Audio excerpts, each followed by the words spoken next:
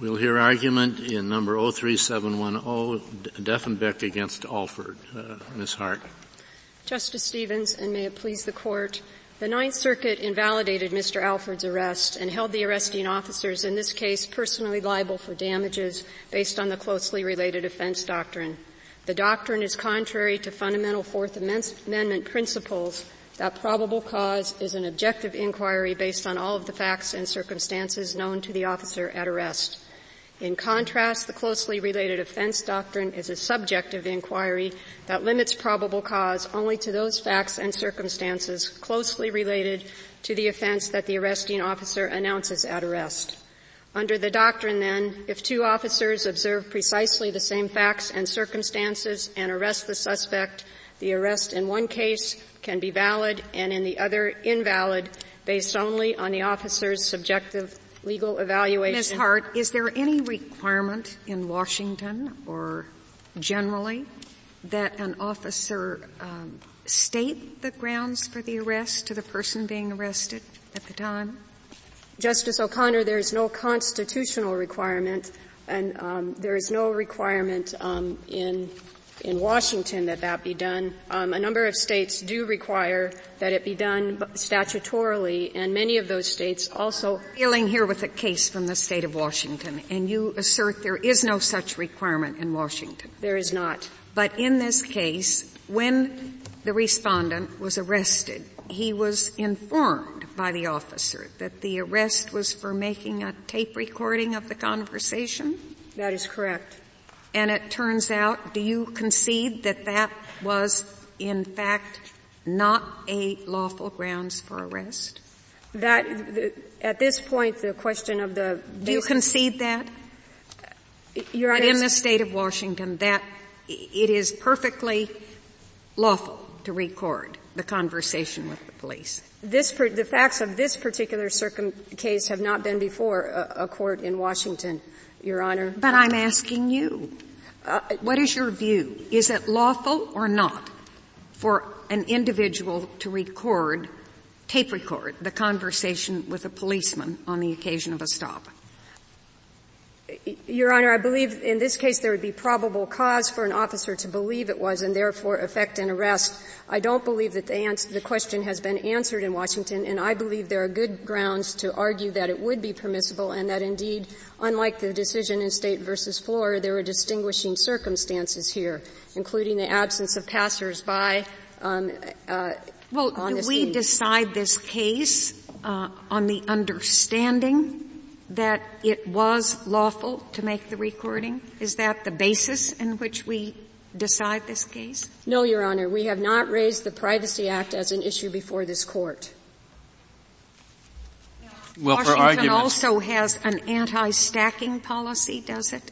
The State Patrol does, Your Honor, yes. Is that just a rule of the patrolman in the state? They won't arrest someone for several charges?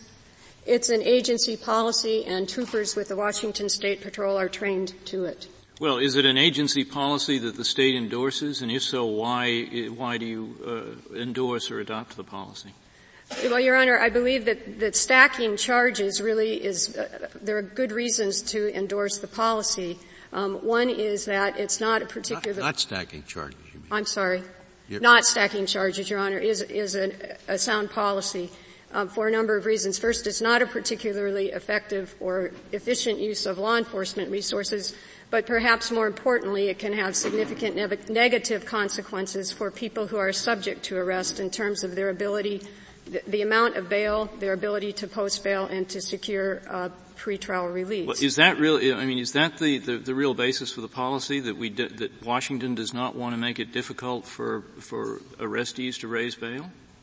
Your Honor, I can't tell you precisely what the Washington State Patrol's thinking is on it. My impression is that in part they believe that the appropriate law enforcement response is to determine whether there's probable cause and to arrest and leave the sorting out of the charges to be pressed actually by the state to the prosecuting attorney. What do you make of the argument that unless the cause of the arrest is, number one, stated, and number two, a cause that a defendant can rely on, that in any case like this, in which the stated grounds of the arrest turn out to be, we will assume, turn out to be inadequate, the police will always, particularly in traffic cases, be able to come up with something later on to justify the arrest. What do you make of that argument? Well, I think what I would make of it, Justice Souter, is that provided that there is probable cause for arrest, that the fact that there may be a basis to stop a number of motorists is not relevant. And in part, I believe that, for example, this court's decision in Wren indicates that so long as there is probable cause for arrest, the reason for the But that was stop. for an arrest in which, so far as we can tell, the stated grounds for the arrest were those for which there was probable cause. And I think one of the concerns underlying the argument that I asked you to comment on is that if the police, in effect, have discretion ad lib afterwards to come up with new grounds for the arrest, there's going to be a kind of a basic corrosion in the integrity of the arrest process and in the confidence of people to believe that the police are really acting in good faith when they make an arrest. Well, Your Honor, if there is probable cause for arrest, that is the concern of the Fourth Amendment. And I don't believe that the concern, I don't know that there's any empirical evidence that the concern that you are expressing has been borne out. Well, that may be the best response. And I take it, so far as you know, there are no studies that have gone into this on an empirical basis. Is that correct, so far as you know? Not as far as I know, Your Honor, but I would also suggest to you that the notion that an officer would effect an arrest without any basis for the arrest on the hope that a prosecuting attorney can come up with a basis for the arrest. No, the argument is that he thinks he does have a ground. It turns out that he's wrong. Unless he is very unimaginative, he'll find another one. It's not that he arrests saying, I have no basis to arrest this person, but I'll think of something later. It's the problem is, I think, or the argument, I think, is directed to a case like this. Well, and Your Honor, I do believe that the concern of the Fourth Amendment, which is the only constitutional provision at issue in this case, is that there in fact be a reasonable basis for arrest, and that subsequently or promptly subsequently or prior to arrest be tested by a neutral magistrate, and that's the only concern. I'm not sure what you mean by that there has to be probable cause for arrest. Do you mean objectively, or do you mean on the basis of the facts known to the arresting officer? I mean, let's assume an officer stops a car for a broken taillight, and it turns out the car doesn't have a broken taillight. All right, so that basis is wrong. However, the car also has an expired inspection sticker, which the officer didn't know about. Was there probable cause for arrest, as you're using the term here? If there was probable cause based on the if there was reason based on the objective facts and circumstances. And it doesn't matter whether he knew those facts, etc. That known to the officer at arrest. So it has to be known. So yes. In my example, the arrest would be invalid because at the time of arrest he didn't know about the sticker. Absent the circumstances at arrest giving rise to a reasonable basis to believe that a crime has been committed, there would not. So you're saying it's the facts known to the officer. Precisely. That have to establish the problem. Well, once you establish that limitation, are you willing to accept the horrible that Justice Souter proposed to you? Is it indeed so easy to gin up some other cause for arrest when you've used a mistaken cause? I don't know that it's all that easy. It is not, and it is not, and that was the reason why I indicated in response to Justice Souter's question that I do believe it is not all that easy, and I believe that one of the foremost commentators in this area has termed that notion fanciful for the reason that it is stopping on a hope and a prayer that something will provide justification for that later. That was Lafave. You cited Lafave in your brief for that proposition. You made the point in answer to Justice O'Connor that police officer in Washington is not required to divulge on the spot the reason for the arrest. What is the point at which the arrestee under Washington law is entitled to know the cause of the arrest? At charging, Your Honor, the individual who has been arrested as a matter of the Sixth Amendment would be entitled to know the charges against him or her, and the officer is required in a warrantless arrest to appear before a neutral magistrate and have the probable cause for the arrest tested within. Is it at the arraignment or at the earlier booking in the police station? I'm sorry, I'm not following you. Is the time when the arrestee must told, you are being arrested for X reason, is that when the arrestee appears before the magistrate, or is it earlier when he's brought into the police station and he's booked? The arrest is booked. At which point? Neither, Justice Ginsburg. The arrestee would be entitled constitutionally to know the charge against him or her when a criminal prosecution is commenced by charging. For the most part, that is done in Washington by an information or a charge filed by a prosecuting attorney. You mean he could be held until a charge is filed without being told why he's being held? Justice Stevens. So that could be a week or two. But it would be, he would be held in that case following a determination by a neutral magistrate that there are grounds to hold him.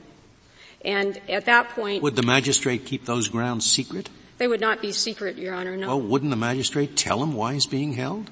The magistrate would tell the arrestee why he's being held, provided the arrestee is present for that particular And how soon is he entitled to appear before the magistrate?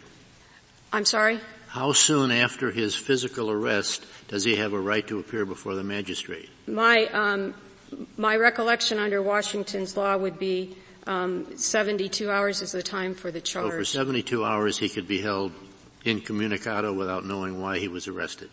But for that period, the arresting officer would have had to, during the 48-hour period at the outset that this court discussed in Riverside, the probable cause for the arrest would be tested by a neutral magistrate. You also said that you thought this case is distinguishable on the legitimacy of taping the conversation with the police officer on the highway. Why do you think this is distinguishable from the Washington Intermediate Appellate Court decision that Alford wanted to show to the police officer? Well, first of all, again, Justice Ginsburg, the Privacy Act issue is not one that we have raised before this court. But the reason that I would suggest it is distinguishable is that in a subsequent case considered by the Washington State Supreme Court called State versus Clark, the court looked at Flora, the Intermediate Appellate Court case, and termed it as a case that said you do not have a private conversation when it is open to passersby. And in Flora, there was another individual present at the scene and who was in fact subsequently arrested for interfering with the arrest in the Flora case. So there is, all I'm suggesting, at least some grounds for distinguishing the Flora case for that reason. Do you know if there's been any instruction in the state of Washington to police following that Flora decision about arresting people for taping conversations with police officers? I do believe there has, Your Honor. It's not a matter of record, however, and that against arresting for that reason. The flashing headlights, there was a citation, there was an arrest for the tape recording and a citation for the flashing headlights.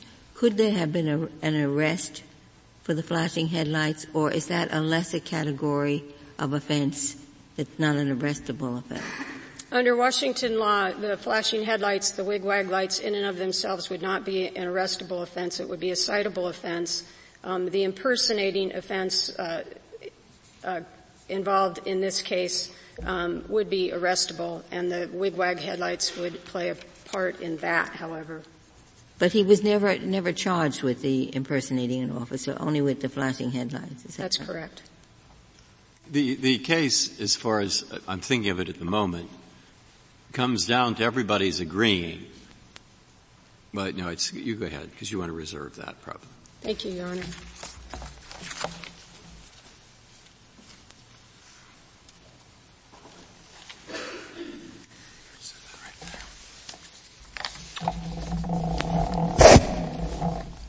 Mr. Comey.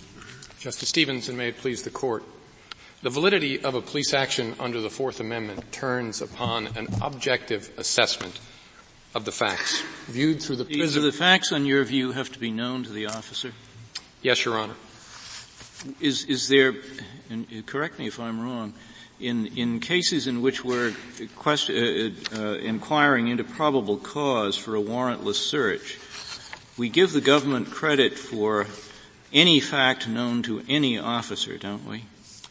Yes, Your Honor. Why wouldn't we have the same rule? Why shouldn't we have the same rule with respect to facts known to any officer when one officer makes an arrest?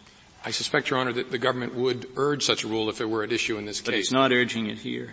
Well, I don't see it at issue in this case, Your Honor. I don't think it is. I just want to know where we're going. That's correct, Your Honor. The government's position, as with the State of Washington's position, is that the analysis is simply, did the facts known to the officer, viewed through the prism of an objectively reasonable officer, establish probable cause? And that to make an evaluation of the arrest turn upon the officer's subjective assessment of those facts. In other words, the working of his brain, the crunching of those facts that results in the spitting out of a legal conclusion is contrary to this Court's precedent and guts the objective reasonable test, and would make instead the validity of a Fourth Amendment action turn upon whether the officer is particularly smart, whether he's new, whether he's nervous, whether he says nothing at all, or whether he decides to say, you're under arrest for everything listed in the Washington Code Book. Under those circumstances, the results would be different. The concern that Your Honor raised about police officers engaging in a post hoc rationalization, I respectfully suggest is not a concern that is rooted in reality, because the facts continue to drive the analysis. Whether or not a police officer is right at the arrest scene in invoking a particular statute, if that turns out to be incorrect, it is still the facts that were known to him that must support probable cause for some other offense. So far as you know, there are no empirical studies looking into this particular horrible? No, I'm not aware of any, Your Honor. I also suggest that if this were the concern that the Ninth Circuit were looking to address by the closely related offense doctrine, the remedy sweeps far too broadly in both directions. It punishes officers who at the scene engage in remarkable good faith conduct. I mean, these two police officers, I think, are what the public would hope their police officers were. Looking at a code book at the roadside, calling a prosecutor late at night, trying to get it right. They are punished under this doctrine. Those that are rewarded are those who are smart enough, perhaps a veteran, perhaps someone who has read the Ninth Circuit's cases, to stay completely silent, to say nothing at all, knowing that he's going to be fine. He needs to engage in no... Mr. Comey, I think you rely in part at least on this Court's case in Wren. Yes, Your Honor. For the result for which you argue. But in Wren, the stated reason for the stop, traffic enforcement, was lawful. And we didn't have to look any further. In this case, the stated reason, I think we assume, at least according to the trial judge's instruction to the jury, was unlawful. Does that impair the reliance on Wren? I don't believe it does, Your Honor. I believe that what Wren teaches is that the subjective working of the police officer's mind, his motives, his intentions, his legal assessments, as in other cases, his legal assessment with respect to the extent of a consent to search or the reason he's boarding a boat is irrelevant. That's for courts to do. What matters is what came into an officer's brain, not what came out as a result of his working on it. Because, as I said, that would make law enforcement far from even-handed. It would make it depend upon who the officer was at the roadside on any given night. And those similarly situated would be treated very, very differently depending upon what an officer chose to say. And as I said, silence in a jurisdiction that's governed by the closely related offense doctrine is the best course. But if we had gone the other way in Wren, we would still have the problem that we have in this case, wouldn't we? Regardless of how an arrest would be justified, the issue here is, are the grounds of justification limited to the reason, and in most cases the stated reason, for the arrest? So we'd have this problem even if Wren had come out otherwise, wouldn't we? I think we would still be discussing whether the subjective functioning of an officer's mind is relevant for Fourth Amendment purposes, which turns upon whether the action was reasonable in the case of an arrest. But the question here is the scope of the Fourth Amendment inquiry.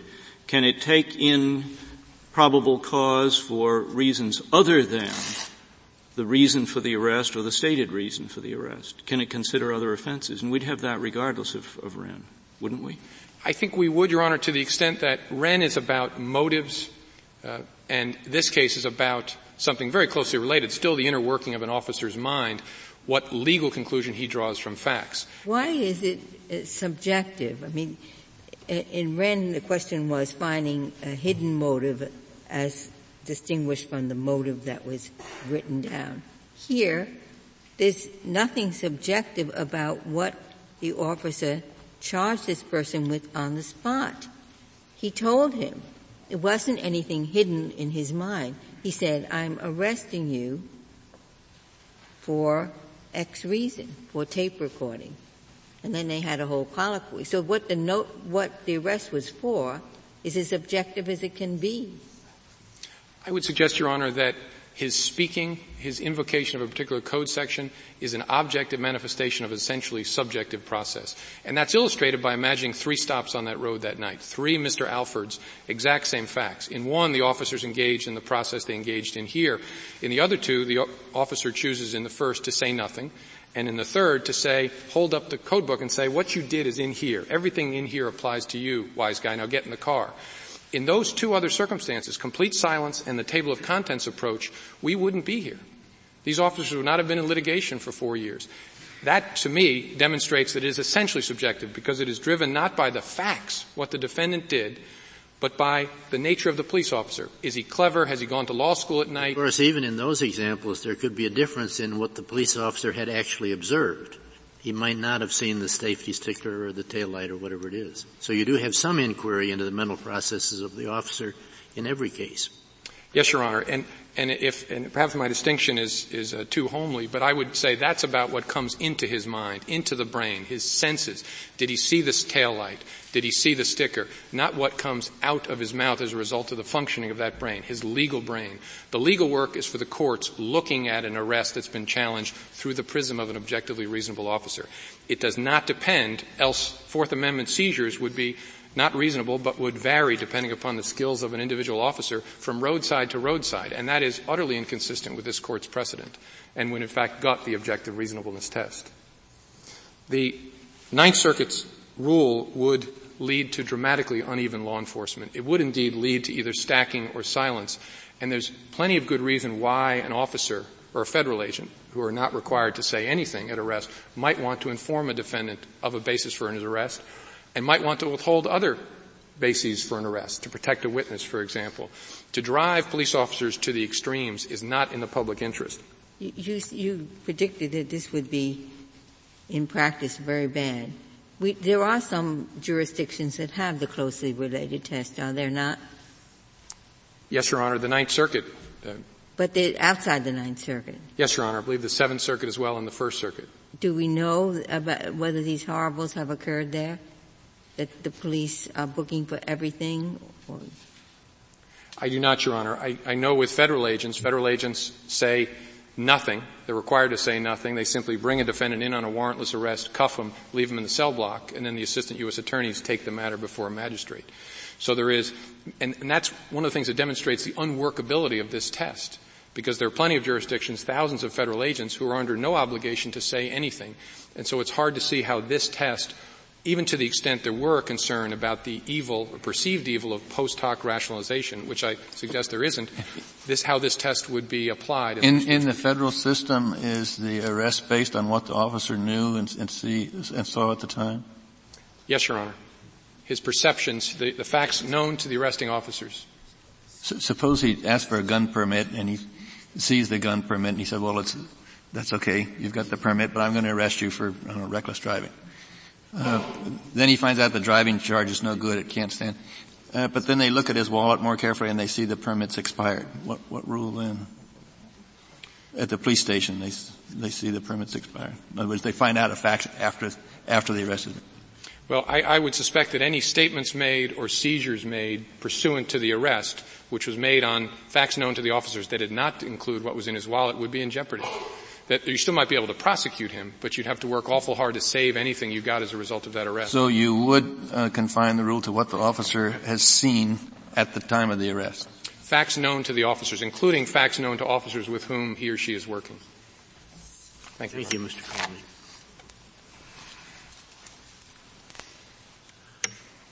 Mr. Phillips.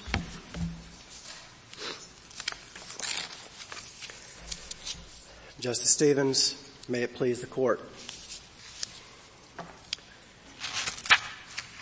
In essence, the closely related offense doctrine enforces the reasonableness clause by precluding officers from arresting someone for non-criminal conduct. At its core, that's what this is about. Mr. Alford was arrested for conduct that was I thought at its core it was about this rule that the Ninth Circuit adopted about closely related offenses. I thought at its core that's what we were concerned with. Well, Your Honor, the closely related offense doctrine itself is it's in 5 circuits, 6, depending on how you count the cases. But it's designed to look at 2 things. Number 1, whether the arrest itself is reasonable, and number 2, from a qualified immunity standpoint, whether essentially it's a no harm, no foul rule. If the conduct for which the person was arrested is criminal, but the officer merely has a mistake in terminology. He calls it driving while license suspended instead of reckless driving. Then it actually salvages the arrest for law enforcement. Well, what if the arresting officer just doesn't give a reason for the arrest, just makes the arrest? And it turns out at the end of the day that indeed there were objective facts that would have justified an arrest. It wasn't what the officer had in mind, but he didn't say anything. What result then? Your Honor, that implicates several other rights. Number 1, it is, while an officer could in some jurisdictions effectuate a warrantless arrest without stating the basis therefor. Well, could an arrest made under the circumstances I described be valid? I hate to say this, Your Honor, but it depends, because at some point, for example, when the person is brought before the magistrate for the probable cause determination, they're not operating in a vacuum. There will have to be. No, at that time there does, but we're talking about at the time of arrest. And it just, if the closely related offense doctrine has the effect of punishing an officer for explaining to the suspect a reason for the arrest, why is that a good doctrine? I mean, if the officer could say nothing and could end up at the end of the day having a valid arrest, I just think the closely related doctrine doesn't serve very good purpose. Your Honor, in this case, of course, that's not this case, because the officer was very clear and he said exactly what it was for, and then when he booked him, Officer Hayner even booked him for illegal recording. So in this case, we're not presented with a vacuum. But even in an instance where the officer did not state at the instant of the arrest why he was arresting the person, one of the benefits of this doctrine is that it would allow for an objective review of the facts in order to determine. If the objective review shows that there were indeed facts that would have justified an arrest, then what's wrong with allowing that to proceed? Your Honor, the danger of that is that allowing this, as I termed it, a general right of arrest with no articulated basis at any point up until charging runs contrary to some of the basic principles. What's happening here is, in order to avoid the downside of your test, as Justice O'Connor puts it, her point is that if we adopt your rule, there's going to be an incentive not to state the reason. Now, in order to avoid that, you haven't really squarely confronted it, I think you're suggesting that there has to be an additional rule that the police officer must say why he's arrested, and the authorities just don't establish that. Now, if you want us to go on and make up that rule, I suppose we could make up that rule. I would be very happy if you would. And I'm sure you'd be delighted, but that's not the case we're confronted with. And if the choice is between making up a new rule to make your test work or rejecting your test, it seems to me that the latter might be the preferred course. Well, Your Honor, to sort of piggyback on what Justice Souter and what Justice Ginsburg had commented on, there's no empirical evidence to suggest that there is or would be a movement by police officers toward silence. There is simply nothing out there that says that police officers have in the past in the 6 jurisdictions, the 6 circuits that use this, there's no evidence that they have remained silent in an effort to avoid. Must be very stupid police officers. I mean, it's obvious what you have to do to make a valid arrest. If you say nothing, any basis that you could have had for the arrest will be used. Whereas if you mention something, you better be able to substantiate that particular cause or a closely related crime. Police officers aren't any dumber than the rest of us. I can't believe that wouldn't be the consequence of the rule you're asking us to adopt. To put it this way, it seems to me the burden should be on you to tell us why police officers are so stupid that they go around and continue to give reasons when that's going to make it more difficult for them to sustain the arrest and subject them to personal liability. Well, for the most part, Justice Scalia, it does not come back to haunt the officers because the vast majority of arrests are lawful. The vast majority of officers have probable cause for the thing that they arrest the person for, and they arrest them for criminal conduct. But if they're told in this case that they're subject to 1983 liability out of their own pockets if they get it wrong, then it seems to me they would pursue the safe course and say nothing. I mean, you did say at one point in your brief that when a warrantless arrest is effected, the officer must inform the arrestee of the officer's authority and cause of arrest. But that's not true on the spot as a matter of Washington law or constitutional law, is it? The issue of the constitutionality of that has never been ruled on by this court. I'm not urging that the Constitution requires the officer on the spot to state the cause of the arrest, or are you? Personally, Your Honor, I think that would certainly comport more with the common law that was extant at the time the Constitution was framed. Regardless of whether it comports with the common law, I don't see why the rule that you are urging, closely related, is going to make a dime's worth of difference unless ultimately we hold that there is an obligation to state the cause at the time of the arrest.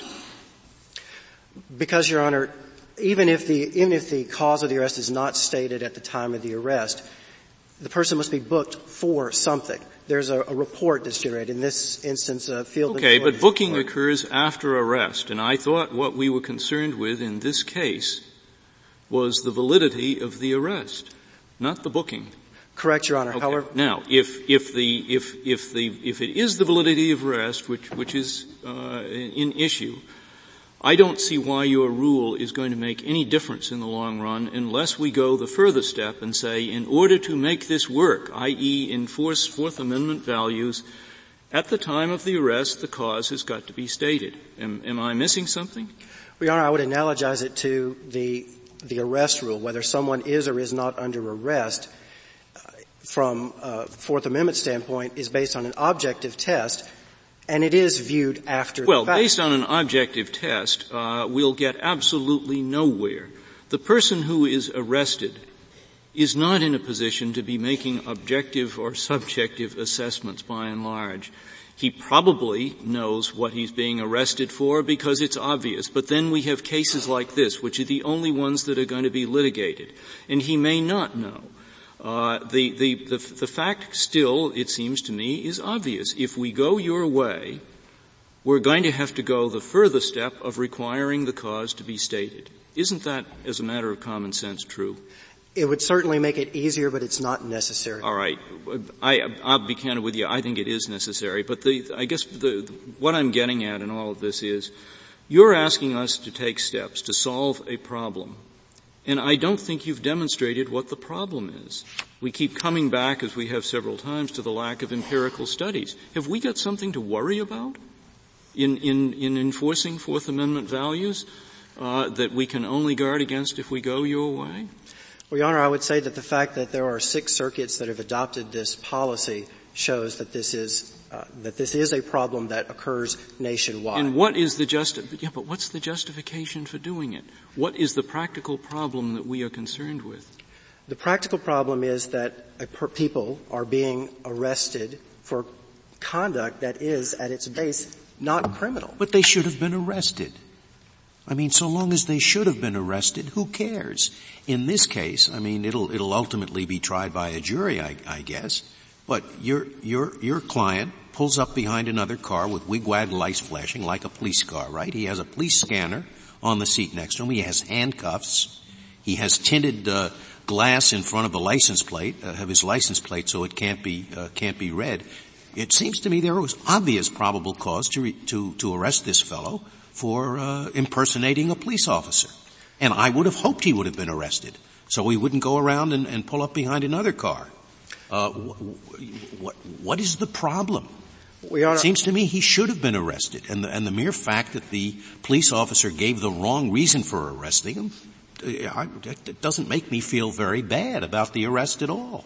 I'm glad he was arrested. I'm going to disagree on 2 points. First, at the trial court, the state did not argue that he could have been arrested for other crimes. The jury was never instructed on the elements of these supposed other crimes. And we pointed that out in the appeal, in the reply brief. Yes, but did you object to the instructions in the trial court? No, Your Honor, because one of the problems I have with the case, very frankly, is that the jury has already ruled against your client on the qualified immunity issue, carrying out instructions given by the judge that were not objected to by your client. That's correct, Your Honor, but the only instructions that were given regarding what they needed to find a violation were the Privacy Act instructions. But whose fault is that? Well, Your Honor, I think if the state wanted them to, the qualified immunity is an affirmative defense. If they wanted the jury to find there was impersonation, they should have requested an instruction on that, because impersonation in Washington requires more than simply taking an action that creates an impression that you're an officer. It also, under first degree, there has to be specific intent to defraud someone, and here, the only thing he did, he gave them a flashlight and helped them jack up their car. On the issue of the wigwag headlights, the transcript shows that the officer spent a minute or two, by his own estimation, on the scene behind Mr. Alford's car, saw no wigwag headlights. And as for the scanner, the transcript, page 246, he admitted at trial it was actually a ham radio, not a portable police scanner. But I thought that the reason that the police went after your client after he left the vehicle that was disabled was because the officers at that point suspected that he might be impersonating a police officer. That's what the people in the disabled vehicle told the police. They said, he had flashing headlights.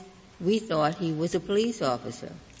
And wasn't the original following of your client triggered by the suspicion that he might be impersonating a police officer? Yes, Your Honor, and that we have not argued that there was not suspicion sufficient to have a stop to do investigation. However, under the Washington statute, there was not evidence sufficient to show probable cause that there was an actual crime. Under Washington law, is it lawful for your client to have headlights, to wig lights? No, Your Honor, it is a traffic violation. That is a non-arrestable offense. And that was admitted at court and also here today. Was your client ever found guilty of any offense at all? No, Your Honor. Even the traffic infraction was dismissed by the judge. But it's unlawful to have wig-wag lights, and I take it's an arrestable offense to impersonate a police officer. Yes, Your Honor. So but that would certainly be probable cause to arrest just based on the wig-wag, plus the fact he lied to the police in instructing them the button to push, or didn't tell them the button to push to make them go.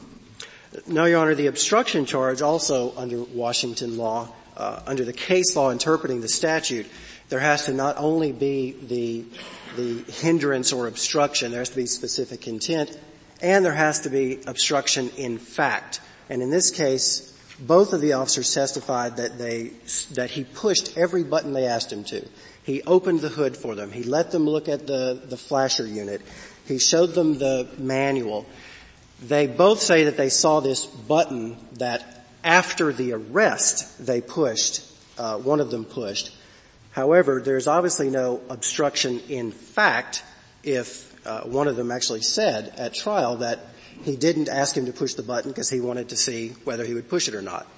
So there's no facts to support a finding of probable cause even on the obstruction, because the officers were essentially just letting him hang himself. Well, that isn't the issue before us here. I assume that for purposes of the question on which we granted certiorari, we have to assume, or else the whole thing doesn't make any sense and it's all arguing about nothing.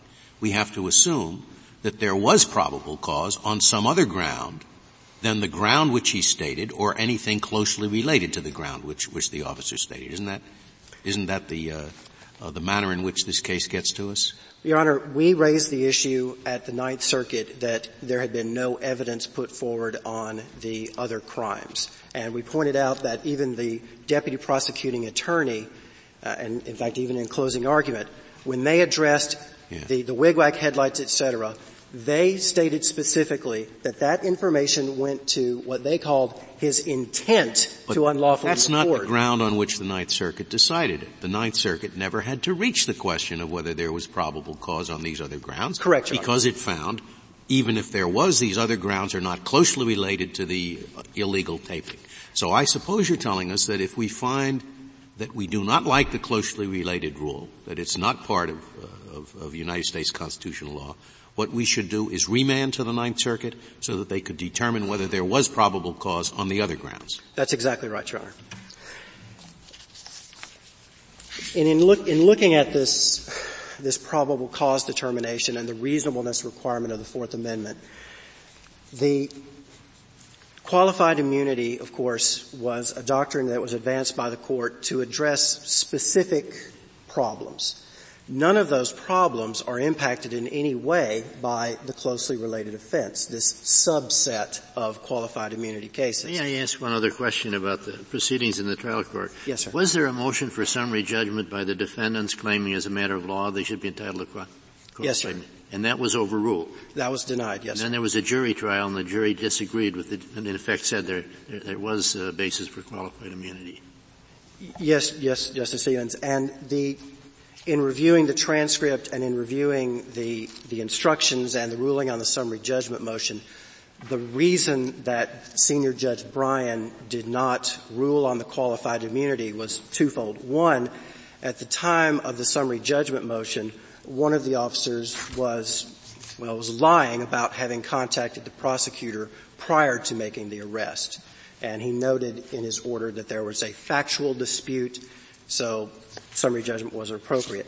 And second, Judge Bryan indicated that essentially there was a problem created by the Saucier opinion because he felt that it was somehow possible that there could have been an arrest effectuated without probable cause, but that there was a reasonable mistake on the part of the officers. So this did not proceed to the jury on this closely related offense doctrine. It didn't proceed on there were these other crimes for which probable cause existed, but on this broad standard of good faith and reasonable mistake. What is your understanding of the reason for the jury's verdict on this issue? I almost hate to say it, Your Honor, but I believe it was a lack of sympathy. That is my, much like with Justice Scalia, I believe they looked at the circumstances, and even though there was not probable cause to have arrested him, they came to the conclusion, we don't like Mr. Alford, we're not going to fine for him. May I ask one other question then? That's not my reason. I don't even know the man. I'm just. In your view, is the closely related doctrine a matter of closely related as a matter of law between two different offenses, or is it a matter of, are the facts relevant? For example, could one argue that these offenses were factually related pretty closely because they grew out of the same central group of facts? In our brief, Your Honor, I often use the phrase same conduct test because in amalgamating the 6 different circuits, that appeared to be the most consistent test and the one that's most consistent with the objective standard and with the reasonableness standard. That if, and I again go to the no harm, no foul, if you're engaging in conduct that would have and should have led to your arrest, if it's the same conduct for which you were arrested and it's simply misnamed, then there essentially is no harm of constitutional magnitude. But otherwise... Well, then you have a very narrow view of closely related. It comes down to misnomer cases. I mean, it's one thing to say what the officers told the DA, although after they arrested him. Didn't they describe the whole episode from when they saw Alford pull up behind the disabled vehicle? They described that, and they mentioned the flashing lights. They described the whole episode up to the point where the officers apprehended him and saw the equipment and then noticed that they told the DA everything. And he said, yeah, you had probable cause. They did describe the entire episode to him. So why couldn't it be related in time and space rather than legally related? Well, I'm not urging something as narrow as a semi-Blockberger test. But here you have essentially 2 discrete conducts that were being examined by the officers. Number 1, the actions surrounding the headlights, and number 2, the actions surrounding the taping. And the trial, it was very clear that the 2 were treated as discrete incidents by the police. That the moment Devenpeck saw the tape recorder, and he testified at trial, when I saw the recorder in the record mode and saw that it was moving, that's what he stated to him constituted probable cause for the arrest. The moment he saw that tape recorder and saw the play and record buttons were pushed, he informed Mr. Alford, you're under arrest for making an illegal tape recording. So when looking at whether something is sufficiently related or not, obviously there's going to have to be more than a modicum of logic that's used, but objectively, this separates rather nicely into 2 discrete incidents for the analysis. Why is it exactly that a policeman who comes on a difficult scene, gun in one pocket, guy has a knife in another, and he throws a punch? Now, the policeman might make a mistake about that. He thought he threw a punch, but he made a mistake. Now, why is a policeman less likely to make that kind of a mistake than make a mistake about what crime to label it? Well, Your Honor, we're not concerned so much, this doctrine is not concerned so much with what to label the crime. No, you said, you say everybody agrees in this case that if the policeman had reasonable cause, objectively, to arrest the person for A, but he arrested him for B instead, there are some circumstances in which that's okay. And on their view, it was always okay, really, as long as objectively there was reasonable cause. On your view, you're going to add a little thing. You're going to add, and by the way, it's not okay unless that conduct that he looked at was in fact illegal. So you say that's because policemen could make mistakes about labels, but they're not likely to make mistakes about throwing a punch, so I just wondered why not. I mean, they got the wrong guy for throwing the punch, so what? Why is that so? That supposedly, in your view, is some terrible constitutional harm. But if he just mislabels it, it's not a terrible constitutional harm. And I'm just puzzled as to where that distinction comes from and why.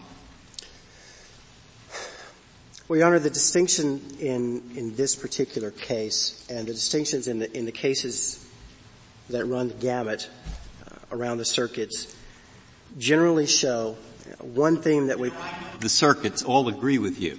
Now, my only problem is it's hard for me to see why they all agree with you. And that's where I'm sort of stuck. Your Honor, if we start with first principles, and the first principle that underlies this case is there is from the framing era, a general mistrust of warrantless arrests. From that, we step to the reasonableness clause. From the reasonableness clause, we then step to this judicially created qualified immunity, which subsumed the good faith analysis. So what we find is we're stepping further and further away from the original principle. And on the original principles, he was arrested without a warrant. Wrong. Under the Constitution, we have reasonableness. Okay, he's arrested. Was it a reasonable arrest? The court has said we generally say that if an arrest has probable cause, then it's reasonable, unless there are these exigent circumstances, excessive force, etc. Then under qualified immunity, it's even a step more attenuated, that even though there might not have been probable cause, if there was arguable probable cause, then there would be a violation, but no one's going to be liable for it. Yes, but Mr. Phillips, let me go back to first principles. You are complaining about an arrest which you admit was valid. Do you not agree that the arrest was supported by probable cause and therefore was a valid arrest? In this instance, Your Honor? Yes. Certainly not. Oh, I misunderstood. I thought we were just talking about qualified immunity. But you challenged the arrest itself, even though you admit there was probable cause for the arrest? No, Your Honor, because we don't feel that there was probable cause for the arrest. I don't challenge that here, though. I asked you that question earlier, and I thought you agreed that for purposes of our deciding this case, we will assume, though you do not concede the point, that there was probable cause on one of the other grounds. That in order to address the Ninth Circuit's holding, exactly. You There's no need for the Ninth Circuit's rule unless there was probable cause. Because if there was no probable cause, you win on that ground. You don't have to get into this closely related offense doctrine. Is that correct? If there was probable cause. No, if there was no probable cause. Oh, correct. If there was no probable cause for anything. Then you win without this fancy doctrine. That is correct, Your Honor. And that was not. This doctrine only comes into play and is only required in cases involving a valid arrest and a mistake by the officer in identifying the wrong cause for the arrest. So it's an extension of the qualified, it's an application of the qualified immunity doctrine to say you are not protected even though you acted lawfully. Well, because it actually, to turn it back around, you're not protected because you did not act lawfully. You did not act lawfully because. But if you say the arrest was valid, he did act lawfully, although we didn't realize the reason why he did. Your Honor, the cases that have examined this doctrine have looked at it as sort of straddling the Fourth Amendment and the qualified immunity analysis. But don't you reconcile the problem of the straddle by saying that unless the probable cause which we will assume existed is for a closely related offense, the whole arrest was invalid. Isn't that your position? Correct. Okay. Unreasonable. Okay. Now, let me ask you one other question. You started out in getting down to first principles with the disfavor of warrantless arrests. Would your position be different if the officer had somehow gotten an arrest warrant on the spot for illegal taping? Wouldn't you be making the same argument? Certainly, Your Honor, and there we would. So it has nothing to do, essentially, with warrantless or non-warrantless arrests. Well, in this case it does, but had there been a warrant. But on your theory, that is incidental. That is not essential. If he had an arrest warrant for illegal taping, you'd be making the same argument. That there was no probable cause for the arrest. That's right. Correct, Your Honor. Yeah. And I think of course that, as we pointed out in our brief, there's support for that historically the warrant must show the reason that someone is being arrested. So, as we pointed out, there's an odd dichotomy. You don't have any case law to cite to us for that. That gets us into a whole new doctrine. Well, Your Honor, I think one of the most fundamental principles that we can look at on showing the reason why you're being arrested is the great writ of habeas corpus, where in order to hold someone, they must show why he is being held. But you've already conceded that Washington law doesn't require the officer on the spot to say why he's making the arrest, and that there's no decision of this court or any court that I know that says the Constitution requires the officer on the spot to give a reason. That's correct, Your Honor. So what we have posited and what the Ninth Circuit, what they did in the Gasho case, for example, is after the fact, you can look at the actions that were taken by the officers, the booking sheet, etc., to give you some objectively verifiable evidence of the cause for the arrest. And really what it's looking at is there needs to be a nexus between conduct and arrest. And thank you, Mr. Phillips. Thank you, Your Honor. Ms. Hart, you have 5 minutes. I think I'd only like to make one point, Your Honors, and that is that the Fourth Amendment does not make the validity of arrest a game that the government loses even when there's probable cause for arrest, but the closely related offense doctrine does. And for that reason, it should be rejected, and we respectfully ask the Court to reverse the decision of the Ninth Circuit. Thank you, Ms. Hart. The case is submitted. We'll hear argument.